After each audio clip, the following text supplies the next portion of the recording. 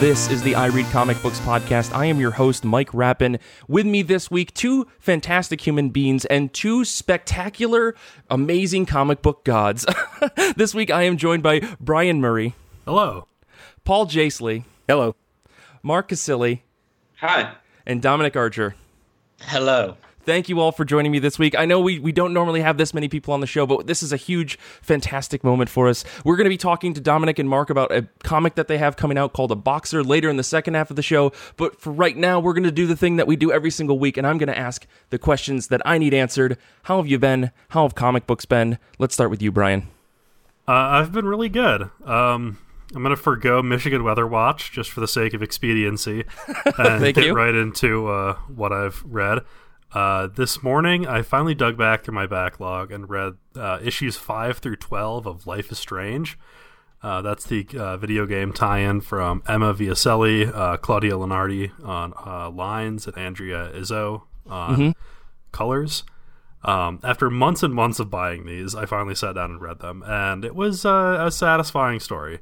I think that for people who are not a fan of the game, it might not necessarily be.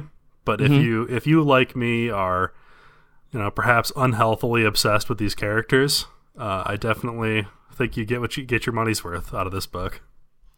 Gotcha. I was wondering if there was going to be a moment in that series where it eventually veered off to you have to have played the video games to really enjoy this series. Yeah, I mean, you can certainly understand the comic without reading it, but it's all about the relationships between these characters. And so if you don't have a strong investment in those relationships, I can imagine that these comics might not necessarily build that for you as well as the game did. Very nice. Now, Brian, what about someone who has no idea what this video game is? Could you give us the elevator pitch? Sure. So Life is Strange is about a young woman at we'll call it an art school, who discovers that she can rewind time, and she does so by accidentally saving her best friend from being murdered in the school bathroom. Okay. And from there, we have some time travel, some alternate timeline type stuff. Things get messy as time travel is wont to do. Right. It's regular teen stuff, really. Yeah, just girl stuff, Yeah. Huh. Interesting. Well, yeah, I was wondering, like I said, how far you'd got in this series. So is this an ongoing series now? They moved from like a limited series to ongoing, or is this like the end of the run? So this is the end of the current series with issue 12, but there is going to be another, I think it's called Life is Strange Partners in Time, which is a joke from the game, comes out in April, I think. Okay. Very cool. Well, Paul, what about you? How have you been? How have comic books been? I promise, Mark, Dominic, we're going to get to you guys. We got to get through this kind of stuff. Yeah. I'm very impatient. I'll make it quick. Things are good on my end. Nothing really to report personally, but I did manage to read a bunch of comics over this weekend, which is pretty nice. I finally read Dial H for Hero Volume 1, Into the Heroverse. This collects the first 6 issues of the recent Dial H for Hero series. I had bought the first issue of this back when it came out last year, and I think I even talked about it on the show, how much I enjoyed it. As it is, I forgot to put it on my pull list, so I fell way behind and eventually had to basically catch up by grabbing the digital collection. And I kind of feel bad I wasn't buying it month to month because it's a really fucking good comic. If you're familiar with the Dial H concept, the idea is that it's a magical sort of rotary phone dial, and if you dial hero on it, you turn into a superhero for an hour. It's a random superhero, and this series follows a teenager named Miguel Montez who finds the H dial, and is being chased through the Heroverse by the former owner of the H dial who wants it back. What's great about it is like the idea of becoming a superhero. They make all these imaginary superheroes up, but they're all clearly references to other characters. And the art by Joe Quijones, he manages to mimic the art styles of the different series that these characters are from, right? So in the first issue, he turns into a monster truck-based superhero, but it's drawn like a Rob Liefeld character, right? Wait, so there's pouches everywhere on a car? Is that what I'm exactly. hearing? Yeah. And then, then later on in the series, No feet ever, just wheels, right? They're easier to draw. And later in the series, his friend that he's sort of traveling with, Summer, she turns into a Mike Allred-inspired sort of madman type character. There's a brief interlude where Miguel shows up in a Daniel Klaus-looking comic for no reason. Not really superhero, wow. Just shows up in a book that looks like Daniel Klaus. So there's so many little visual, little Easter eggs and things that make it a really fun read. And it's one of those things that I read it digitally, and as soon as I was done, I'm going to buy this physically when it comes out in a nice big collection, because it's going to be fun to go back and look at all these pages, and see all that stuff. So I was surprised how much I enjoyed it. Very cool. So this is the same artist on the whole run? Mm-hmm. That is impressive. Yeah, it's like I said, Joe Quijones, Jordan Gibson on colors. There is an inker who helps out on some of that stuff, and I'm blanking on their name. I forgot to grab it, but... sorry, Mark. We're really sorry about that. Right. No, but it's a really fun series, and you don't even really have to know that much about the H-Dial and Dial H for Hero as a historical concept. It's one of my favorite sort of wacky DC concepts, so to have it done this way again is really fun. So very cool. Yeah. I also briefly want to mention I finally read the first volume of League of Extraordinary Gentlemen about 20 years late, So it's one of those books that's always been on my to-read list. I finally was able to read it thanks to the miracle of Hoopla, the digital library service there. So I really like this type of Alan Moore story. I know there's a ton of literary allusions I'm missing out on, but cutting out all the sort of metatextual complexity and just making a fun team-up story, I really appreciated that. And Kevin O'Neill's art is fantastic. It's a really beautiful looking book. I'm excited to go back and read the rest of it after finishing this first volume. So somewhere out in the universe, Nick White's ears are burning right now, and right. He wants to have a conversation with you about this. I bet, well, very cool. Well, finally, let's move on. Let's talk to our very special guests. We had to talk about comics really quick, but now let's quickly talk to you, Mark and Dominic. Could you guys tell us a little bit about yourselves? I guess, Mark, let's start with you. How have you been? How have comic books been? What have you been reading? And could you tell us a little bit about yourself? Sure. So I'm here in Brazil right now, which is where I'm from, and I worked in film for a while, but comics were always my first passion. And at some point, I just decided to go for it and started really working on comics, so writing and drawing my own comics. And at one point, I was living in Amsterdam, and I was looking for a place to continue studying comics. So I went to the University of Dundee in Scotland, which is where I met Dom. And there they have a great master's program in comics, which is what both of us did. And then we became friends and started making comics together. And I also do my own stuff, which is more personal, create our own stuff. So I've been back here for 2 years, and I'm putting out some comics that are only in Portuguese right now. Mm-hmm. But I do plan on translating them to English and bringing them abroad in the near future. And I've been trying to read everything. I try to keep up with things that are coming out in the States. But also I've been reading a lot of Brazilian comics because we have a really strong scene. So most of the comics I've been reading right now are Brazilian, but I have been reading. So the latest one I picked up was My Favorite Thing is Monsters. Nice.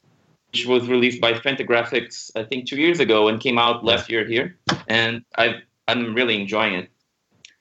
And as far as monthly comics, I really like X-Men and like the current run.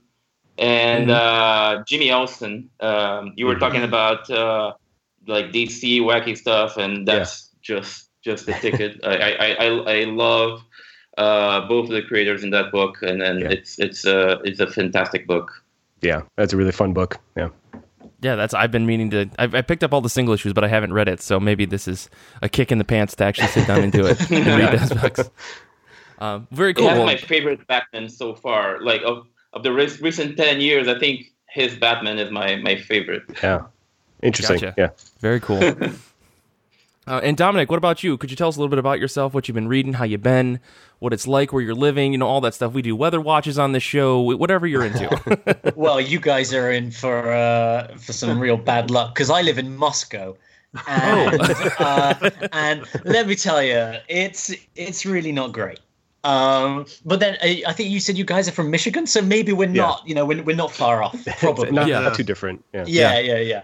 I'm from the UK. I used to be a teacher in China and Hong Kong and Turkey, and now I live in Russia. And as Mark said, we did the master's degree in comics and graphic novels together. And really, the only reason that I teach is because comic books are pretty expensive to make. And teaching is a good way of earning the money to make books. Mm-hmm. So, and, you know, you get to freeze your balls off in Russia. So, you know, it all kind of works out. But at the moment, as Mark was saying, I've been really enjoying the Jonathan Hickman's X-Men run. I haven't enjoyed so many of the tie-ins. I find Excalibur to be personally quite insulting because it's just the Captain. If it's not Alan Moore writing Captain Britain, I find it very difficult to get it. And now that they yesterday or 2 days ago they announced this team, the Union, which is like the new British Avengers team out of Marvel. And Scottish people, let me tell you, Scottish people were not happy with this announcement. Really? I don't know if you saw, I don't know how much you saw on Twitter, but it's like every Scottish comics creator I know is like, I can't believe you call it the Union. We're having another referendum. We're going to be leaving the Union. We don't want to be on your superhero team. I see. Yeah. So, here.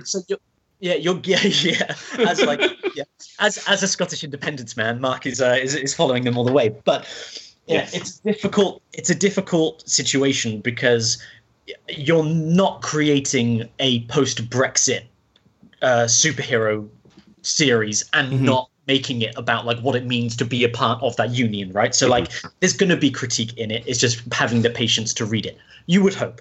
But what I've been reading at the moment the most is The Darkness, the original run of The Darkness by Garth Ennis and Mark Silvestri from like the mid 90s. Because at the moment, Top Cow, the IDW imprint, the Image imprint, they have every year, I think they do a writing competition for new talent, that kind of stuff. Yeah. And the writing talent is write a one-shot issue of The Darkness. And he's not a character that I'm that familiar with, and so they have like a bunch of recommended reading, so I've been checking that out and thinking, can I write this? And after reading about 2 years worth, I've decided, yes, I think I probably can. Nice. It's really weird to read because Garth Ennis and Mark Silvestri are both just like some of the defining creators of like the last 20 years. But the early books suck, and Mark Silvestri's art sucks. And I'm looking at it like, what is this? I don't. So that's actually been really interesting for me to see this work by great creators that I'm reading going, actually, these guys weren't, not everything they did was a home run. So that's been interesting. Interesting. Wowzer. Well, all of our Mark Silvestri fans out there, they're gonna be real mad about this episode. I just want you to know. It's great. He's great. He's great. It's just that this work in particular was just, there are like panels that are clearly in the wrong place, and it's just like the way that the pages are structured. It doesn't feel like an expert who's on the top of his game. It kind of feels like, he's got talent, and that Mark Silvestri, he'll get there, right? Gotcha. Get there one day, Gotcha. It's funny because I love Mark Silvestri's art, but I don't think it's ever been as good as his original run on the X-Men, which I think is fantastic. It's funny. I'm a huge X-Men fan. I just have I have a gap of so much knowledge from like that era of X-Men, which everyone that I think they hear, they gasp and they fall over because they can't believe it. But you see, this is more of it. Now I got to try more of this stuff because this is what happens on the show. People come on, they tell me about stuff. I'm like, okay, well, screw all my new comics. I got to read all this backlog stuff. So I appreciate the suggestions. But I did actually, for me, I mean, I've been busy nonstop trying to make this show work. But on top of that, I did have time to sit down and read some comics. And I picked this up on a whim. I think Lonnie Nadler tweeted about it. It's his new book that just came out from Animosity, not Animosity. That's that same Aftershock. Everything starts with an A. Aftershock Comics. This is Undone by Blood #1, or Undone by Blood, or The Shadow of a Wanted Man #1. Zach Thompson and Lonnie Nadler with art by Sammy Cavella, colors by Jason Wordie. Sammy Cavella, you may recognize the name. They did work on Abbott, the book that Saladin Ahmed did. Fantastic series. I love the art in that series. I did not think that Cavella could do better than that they did in Abbott, and here we are with Undone by Blood #1. Basically, the story is our protagonist, Ethel, finds herself in her hometown of Sweetheart, Arizona, on a mission to find the man who murdered her family. It's a simple premise. It feels like a Western because it's just a Western. The thing that sold me on this book was, I think Lonnie Nadler, he had tweeted, I've got this new book out. It's just a Western. It's not a Western with zombies. It's not a Western in a different time space. It's not a Western with a twist. It's not a Western in space. It's just a Western. And I'm all for that. I watched The Mandalorian, and I decided this is all I want. Westerns. Just give me a Western. Yes. I'm going to be 56 years old recreating like some boomer's lifestyle where all they do is sit down and watch Western movies all day because for some reason that connects in my head. I just love it. And really, this issue was just a straight old Western. You know, Ethel, she finds herself in this town. She meets all the weird yokels. She's got this tarnished history. It feels like when the lone cowboy comes to town and they've got revenge on their mind. It's fantastic. Cavella's art was amazing. I think the most interesting part of this story was the way that Cavella was able to work with Wordie to switch between the two stories that are happening in the series. As Ethel is traveling throughout the city, she's also reading this book that's called The Shadow of a Wanted Man.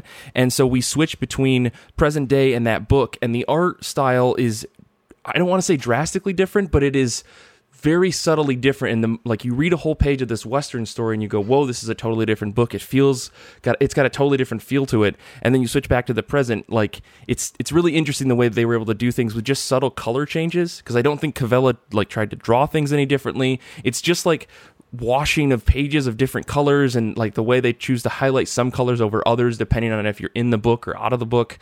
I was really impressed with this series overall, so I finished the #1, hit subscribe on Comixology, and I'm all for reading this Western stuff because apparently that's my thing now. I'm loving it. But anyways, let's talk about comic books that are coming out this upcoming week or in the near future, because comic books are dropping on February 19th, 2020. What are you guys excited for this week? I'm going to pitch it back over to you, Brian. Sure. So I'm looking forward to, and this is going to be a weird one for followers of the show because it's a DC book. Whoa. Brian, you? DC? I know.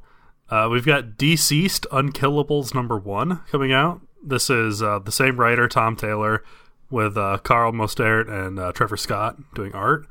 And I had a surprising amount of fun with the Deceased arc, especially because it did what DC almost never does, which is tell a story where you don't need to have read 35 years of back issues to understand who the hell these people are and what they're doing.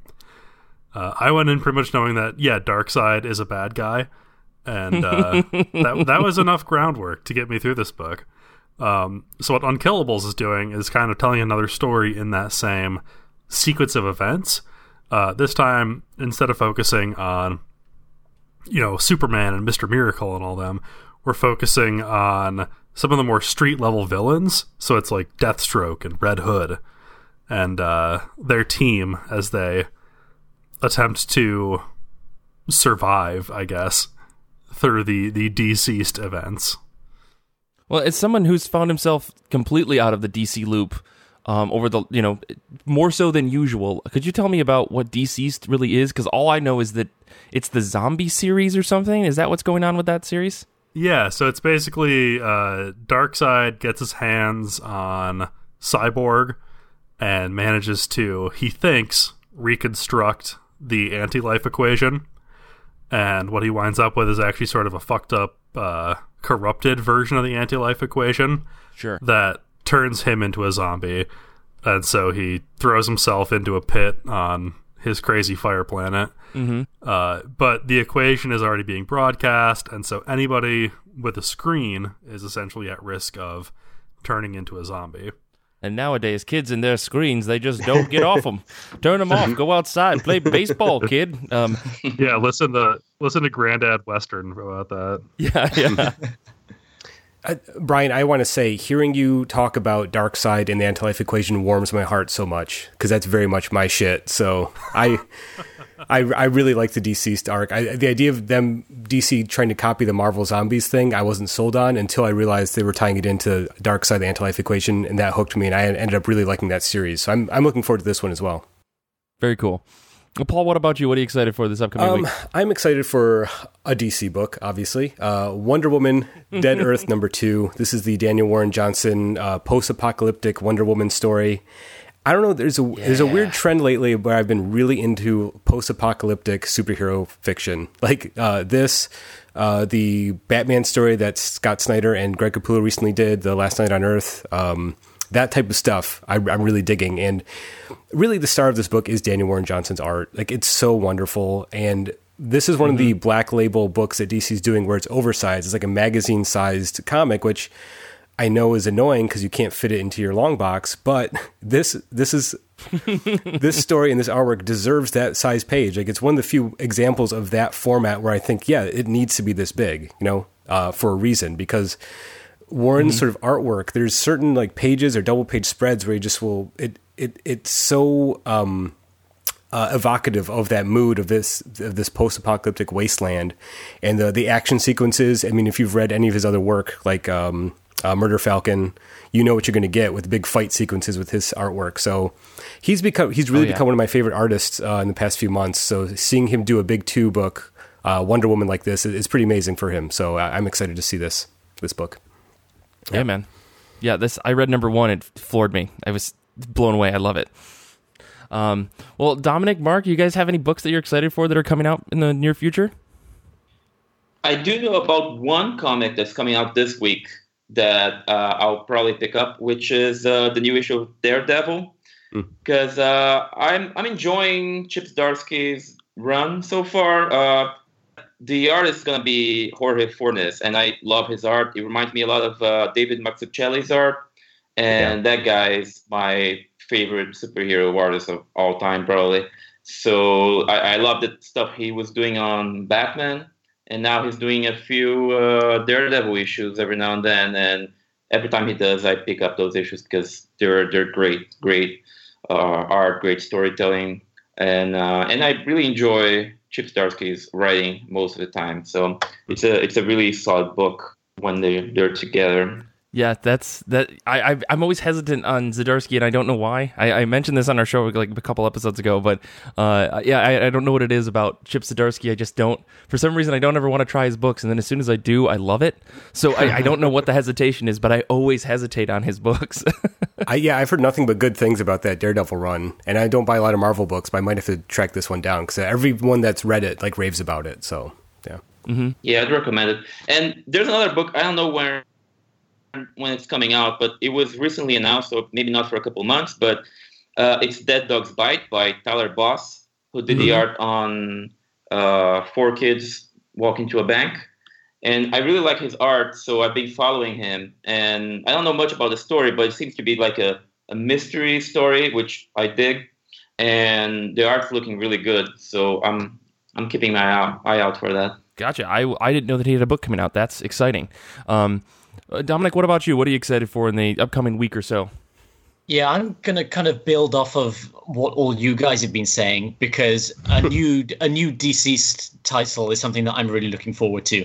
Nice. The last one, I sat down and read it with some friends, and we were like all watching movies and, doing other stuff. And I read all of DCeased and then passed the laptop to my friend, and he read it all. Then he passed it to the next person and read it all. And then the three of us just sat there. Why we didn't just read it together, I don't know. But that was just the way that it went. So, yeah, Tom Taylor is... Well, what's really amazing about Tom Taylor is that he's not on one of the main titles, but he captures everything about the characters that you're supposed to capture, and he does it in the way that you understand, like it's an honest representation, a true representation. It's not like there's been a lot of stuff about Captain America online, like someone messing up a Captain America characterization, but Tom Taylor just like hits the nail on the head with all of the characterization. So yeah, anything he does, I'm looking forward to. Then I'm afraid I have to stab Mark a little bit in the back, now. Oh no! Because me and Mark have been talking for a long time about the David Mazzucchelli artist edition of Daredevil Born Again. Born Again, and we've both been wanting to get it for a long time. And then the artisan edition came out, and it was a lot more affordable because the artist edition is the big, like you guys were saying about the oversized one. It's it's all of Mazzucchelli's original pencils, and it's really expensive. Yeah, it's really expensive to get, but it's the most beautiful thing in the world. And I had a copy of it at Christmas. I ordered it on eBay, and then PayPal said, well, of course you can't do that. You're in Russia.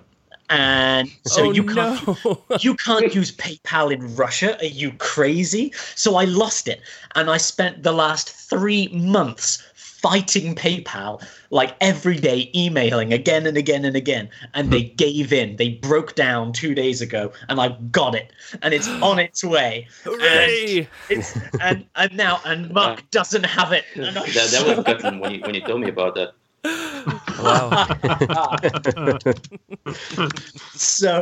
So I did promise. I said to Mark, when we win the Eisner Award for whichever book we win the Eisner Award for, I'll buy him his own copy. I'll do it.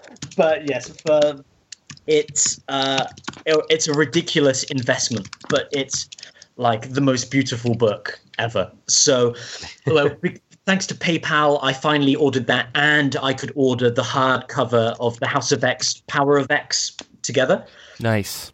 Yes, which I couldn't order before because it couldn't be delivered. So that's on its way now, and that's really good. That's what I'm looking forward to. Very cool. Nice. Very cool. Well, for me, I am excited about a Marvel book. We're doing Marvel versus DC this week on Irie Comic Books. This is Marauders number 8. This is by Gary Dugan, art by Stefano Caselli. This is the comic that I can't stop reading, but I have the most problems with. Of all of the X-Men spinoffs, I mean, this is everyone's favorite from what I hear on the internet. Everybody that I talk to go, Mike, you don't like the Marauders? And it's like, it's okay. I'm allowed to not like it all the time. But the thing about this issue is it feels that like there are fantastic parts where I'm like, hell yes, this is exactly what I wanted out of a weird offshoot book that's not the main X-Men storyline, where you run into stuff with Sebastian Shaw versus Emma Frost and the weird chess game that they're playing, because it's just beautiful. I mean, the White Queen versus the Black Bishop and all this other stuff, to me it feels like some classic weird 90s X-Men shit, and I think Dugan does that super duper well. The problem is all the stuff with Kate Pryde out on a boat with her team seems so superfluous. It feels so unnecessary to the story, even though I understand that without that bit, there wouldn't be a lot of the intrigue where Kitty Pryde is gone and then she's back and she's trying to work with Bishop and everybody else that's on her team to try to figure out who's going to work on the Red Court and all this stuff it's required. It just feels so unnecessary because I feel like the characterization of a lot of the characters in this book aren't that good. I've talked about it many, many times before. This book is constantly driving me to and from X-Men all the time, so I'm never moving. It's always a stalemate. There's a chess pun for you. All I'm saying is that like I love this book. It sometimes just doesn't need some of the action sequences. Really, this is a book about the massive chess game, the 4D chess game that Emma and Sebastian Shaw are playing against each other, and I just want more of that. I'm torn, but I cannot stop reading, so that's my pick for this week because it's the most controversial book, I think, on my pick as far as what I'm reading. I'll be honest, I misheard you and thought you said chest game. Oh, yeah, it's different. I mean, Emma Frost comic. I mean, listen, Sebastian Shaw, Emma Frost, chest game. I mean, like, there's something there. I think. I feel like X-Men Twitter is getting really horny, like off in the distance, and doesn't know why. X-Men Twitter has always been horny. It's true. That's true. Well, cool. Well, let's take a quick break. When we come back, we're going to talk to Dominic and Mark about why they're actually on the show, not just to yammer on about comic books. So we're going to take a quick break, and we'll be back to talk about them.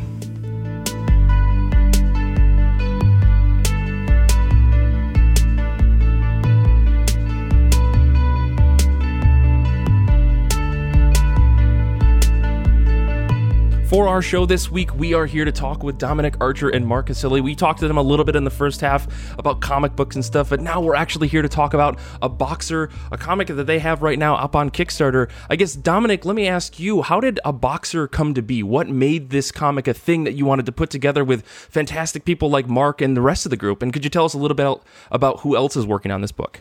Yeah, absolutely. I first thought of the book at the end of 2018, beginning of 2019, while I was living in China. And living in China was super isolating. It was I was in just outside of a really big city, but it was me and a lot of Chinese people. We don't share the same language a lot of the time. Like, the only people I could talk to are my students, and that's not really, good people to hang out with. So I was listening to lots of podcasts and just kind of revisiting stuff that I enjoyed to kind of pass the time. And while I was there, 3 of my students came up to me to say that they were gay and that they didn't really know how to talk to their family about it, that they were scared to talk to their family about it. Because China is a very family-orientated culture, much more so than the UK, at least. But it's a strong family unit. It's very strange for you to be born in one city with your family and then just leave them forever, right? Mm-hmm. Whereas in the UK, I can go without 2 or 3 years without seeing my mum, and she's mad. But it's not that strange, right? Like, as Mark was saying, it was like Mark could go to the States and to Amsterdam and to Scotland, but it's much more difficult to do that if you're from a Chinese culture because it's more family orientated. So to come out to your family and say I'm gay, which means, at least in China, I'm not going to be able to get married and I'm not going to be able to have kids.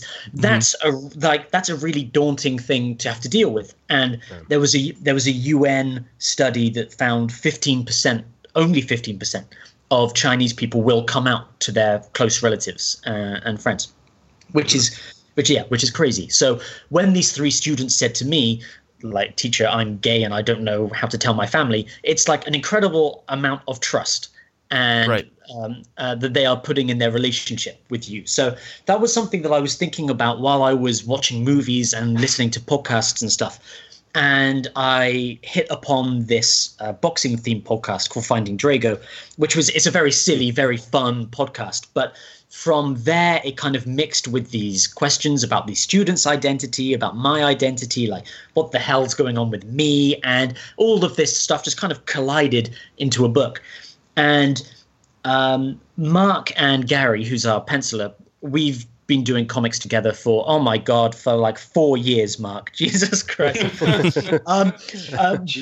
But yeah, I know, we're so old. But when we have a Slack social media channel together, and so what I will do is, like, if I have an idea, I'll just go, what about this? And if the response is more than then I'm probably onto something good, right? So when I pitched The Boxer and Mark was like, yeah, actually that's interesting. That's a good hint that we're working towards something interesting, I think.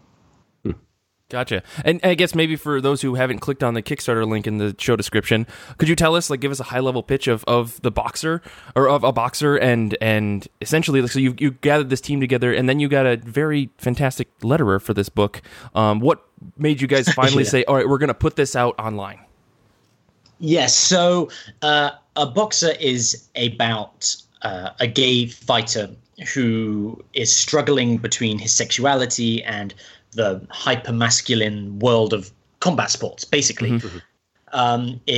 We follow him from being an amateur Olympic athlete through to his professional career, and it's him with his partner, his boyfriend, who is also his medical assistant, and the different worlds that they have to traverse and how who they are impacts their profession and vice versa.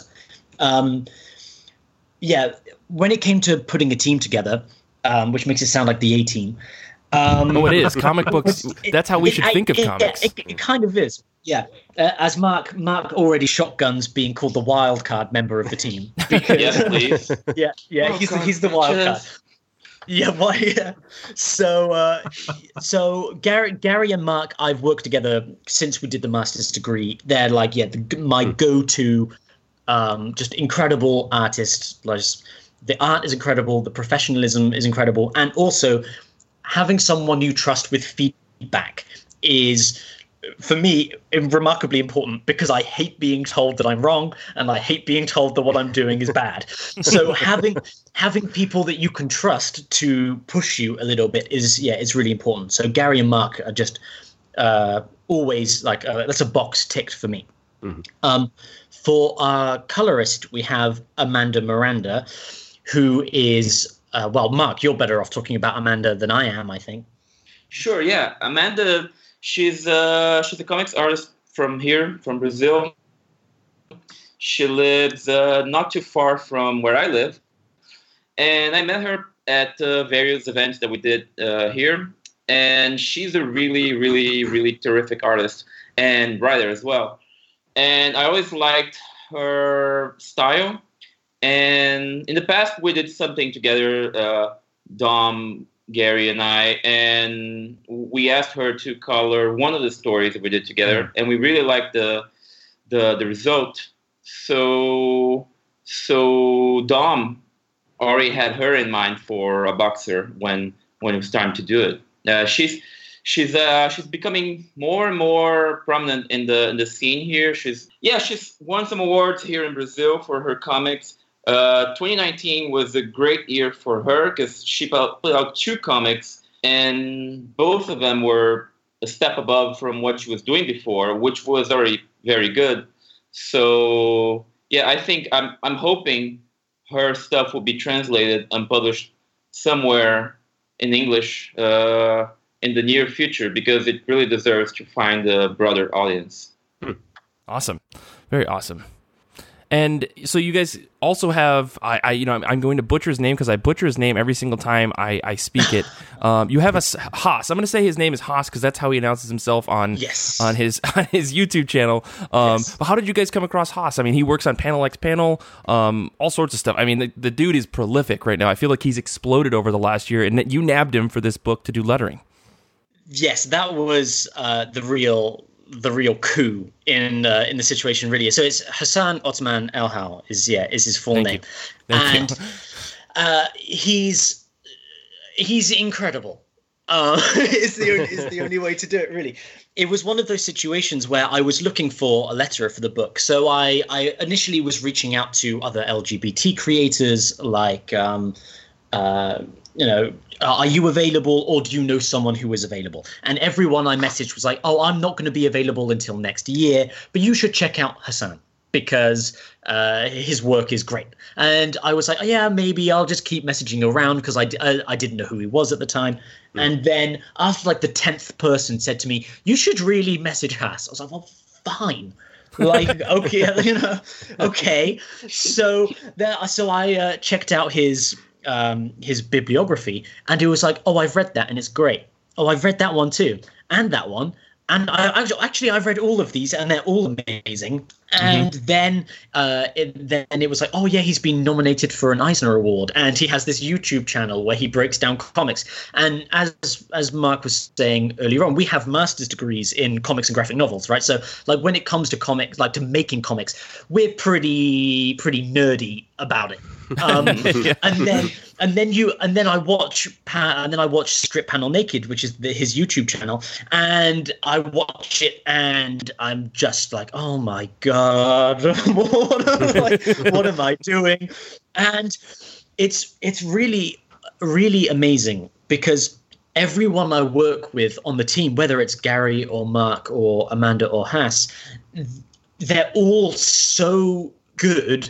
They're all so talented at what it is that they're doing that it pushes me to be better. Because if I'm writing the book and everybody else is better on the book than I am, then it's kind of I can't be the one that lets the team down, right? So it's really inspiring to be working with like a team that's so good because I've got to really pull all the stops out. Gotcha. Paul, Brian, I've been talking nonstop. Do you guys have any questions for this pair? To maybe pick up on that last point you were making about the team effort. As someone who just reads comics, has never attempted to make one, that the magical relationship that happens between the creative team has always been mysterious to me. So I'm kind of curious, what's the sort of nut and bolts, how the bread is made for your working relationship, the division of labor, and how you come together to make the finished product there? Yeah, it depends on how we're putting the pages together, because I'm like part of the job as being the writer is also project manager, right? So making sure everyone knows what they're doing, making sure everyone's paid as well, like other unimportant things like that. But unimportant, sure. Yeah, like they don't really need it. No, but when it when it comes, I'm calling down Gary to right now. Oh no, don't do it. Gary is the worst. No.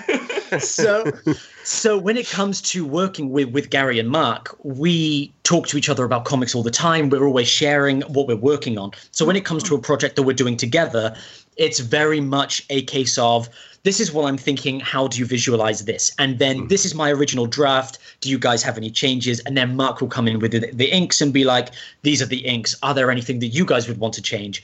So the initial how all the pages are structured and being set out like that is very collaborative between the three of us. Right. Then when it goes to Amanda, it's really down to kind of Mark and Amanda as to how they are communicating as well, because they live close to each other and they know each other. I've never met Amanda, so these guys have a good working relationship that me and Amanda can talk a little bit, but then when we have all of that, I'm the only one that talks to Hass at the moment. So like when we're actually making the full graphic novel, one of the things that I really want to do is to streamline that a lot, so that not so that I can be lazy about it, but so that everyone can see where the book is going. And then Amanda, for example, can start working on ideas for colors like a long time before she gets the pages in front of her, outside of the script.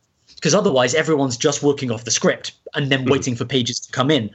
But like one of the things that Gary's quite liberal with adapting my scripts, because he knows exactly what he wants to do. So, and that's fine, because again, we have I trust Gary and I trust what he's doing with it.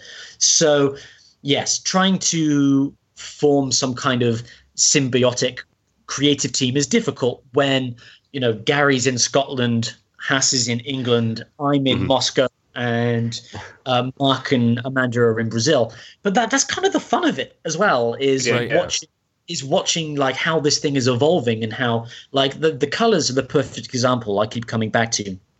I had some bits in the script for how I wanted the colors to look, and the artistic inspirations were kind of were from George Bellows, who's this early 20th century American realist artist. And so I wanted to kind of capture some of that. But then Amanda just took that and went way beyond what I wanted it to look like in my head. And when the pages came in front of me, it was like, oh yeah, how did she know? So, right. Yeah. So there is a thing about working together, but also each person is bringing something unique and amazing to the team, and I don't want to cut that off. Right. Gotcha. So Mark, I'm to completely kind of shift directions. I'm curious to know how this work, like for a boxer, is different than maybe some of the like solo comics that you've done. Like, did you take a different approach for how you're penciling and inking how you're inking things compared to when you're doing your own work? Are you just going straight to inks, or do you do pencils and inks and so on and so forth? That's a good question. I like to think about each project as its own thing. I do have my own tendencies that you kind of develop when you work for a long time, but I try to go for references that I think will work with each different project. So in my own work that I write myself and draw myself, I usually go for something more Daniel Clowes, Adrian Tomine, and now I'm bringing some Mazzucchelli influences as well, because I'm changing the tone of my work a little bit. And I did this other comic that used to do with a friend of that I went for old comics as reference. So I would color that one as well. So I would use like an old time, like 80s X-Men color palette for that. And for this one, it's I looked a lot at boxing films, mostly Raging Bull, which is probably my favorite. Yeah. And I talked to Gary a lot too, because we're working together on this, and we have a good relationship. That he is penciling this more loosely than he usually does, going for broad strokes and really trying to capture the movement of the boxing matches. Gotcha. So each project is a little bit different. Gotcha. Yeah, I wasn't sure. Like, I don't know enough about inking to speak to it. I mean, like, I think we said we're all kind of comic book readers, less comic book makers. But so we always find a lot of this stuff really interesting. I guess for this project, are you guys using like traditional, like actual pencils and inks and stuff, or is it all digital? Are you shipping like big 11 by 17 sheets of paper to each other across the world? I mean. Yeah. You kind of joke, but it's not really that far off, right? Okay. Because I have downstairs in Moscow, I have Gary's original pencils for this. Oh wow! So I was living in China when I was writing the script. Then I went back to the UK and saw Gary, and Gary was like, "Here's the pencils." So I took them with me. But when, because I'm greedy, but when you guys are working together, Mark, like Gary does the pencils traditionally, then he'll scan the pencils, and then you'll take on them and print them out, and then ink traditionally on top, right? Something like that? Exactly. That's exactly right. Yeah, I don't work digitally, actually. I only ink traditionally because I like it best, and second, because I don't really do very well with digital inking. So that's all traditional. Very cool. Yeah, I was like, I realized as I got halfway through that question, I was like, they live so far away. How could this even work? I never considered the idea of printing out pencils. That's a really interesting thing. So you've got a really high res printer down there or something that you're using, right? Well, I don't personally, but there's a print shop nearby that I use. Gotcha. Yeah, it's a very in-demand print shop whenever we're working. And then suddenly, I reckon they must know. These guys must know when they're like, oh, God, that Dominic guy's doing something again. Because Mark suddenly is walking away with giant... Yeah, they do. And sometimes I'll go back and be like, I'm sorry, but you haven't scanned this page quite the way I need it. So they have to redo it. I see. I feel terrible, but I have to do it. So...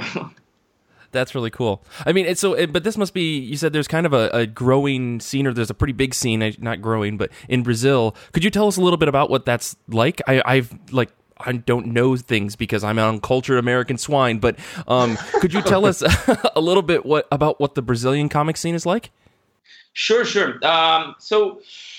We're a pretty big country, potentially a large market. A lot of people don't have the money to afford comics and movies and things like that. Okay. That has changed a bit in the past 20 years. And as a result, I think the market for comics and films has been expanding.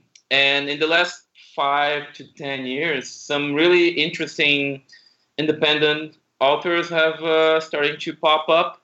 And some of them start working abroad as well. Like you have Rafael Grampa, who just did something, with Frank Miller, and you have Fabio Moon and Gabriel Ba, and those guys, they're from a previous generation, but you have some newcomers who are doing some quite excellent stuff, and then you have some small publishing companies. I actually own a small publishing company with a friend of mine, and we publish my comics and comes from some other people as well, which is pretty cool. Yeah, like we do like some limited runs, about like 500 copies each time.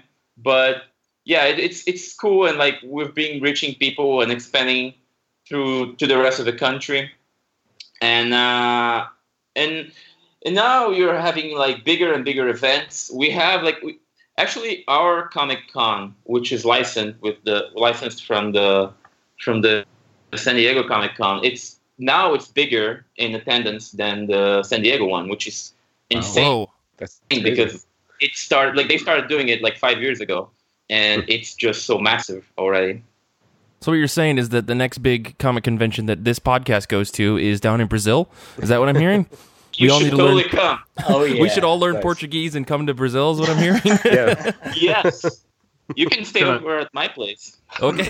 Gonna have to increase some Patreon levels if we're gonna be flying internationally. Oh, that's really cool, man. I mean, I'd love to check some of those out. If you guys have any translated comics, or I mean, maybe you can push me even harder to learn Spanish or Portuguese. I'd love to check some of that stuff out. If you have some links, we should. I'll make sure to throw some of those in the show notes.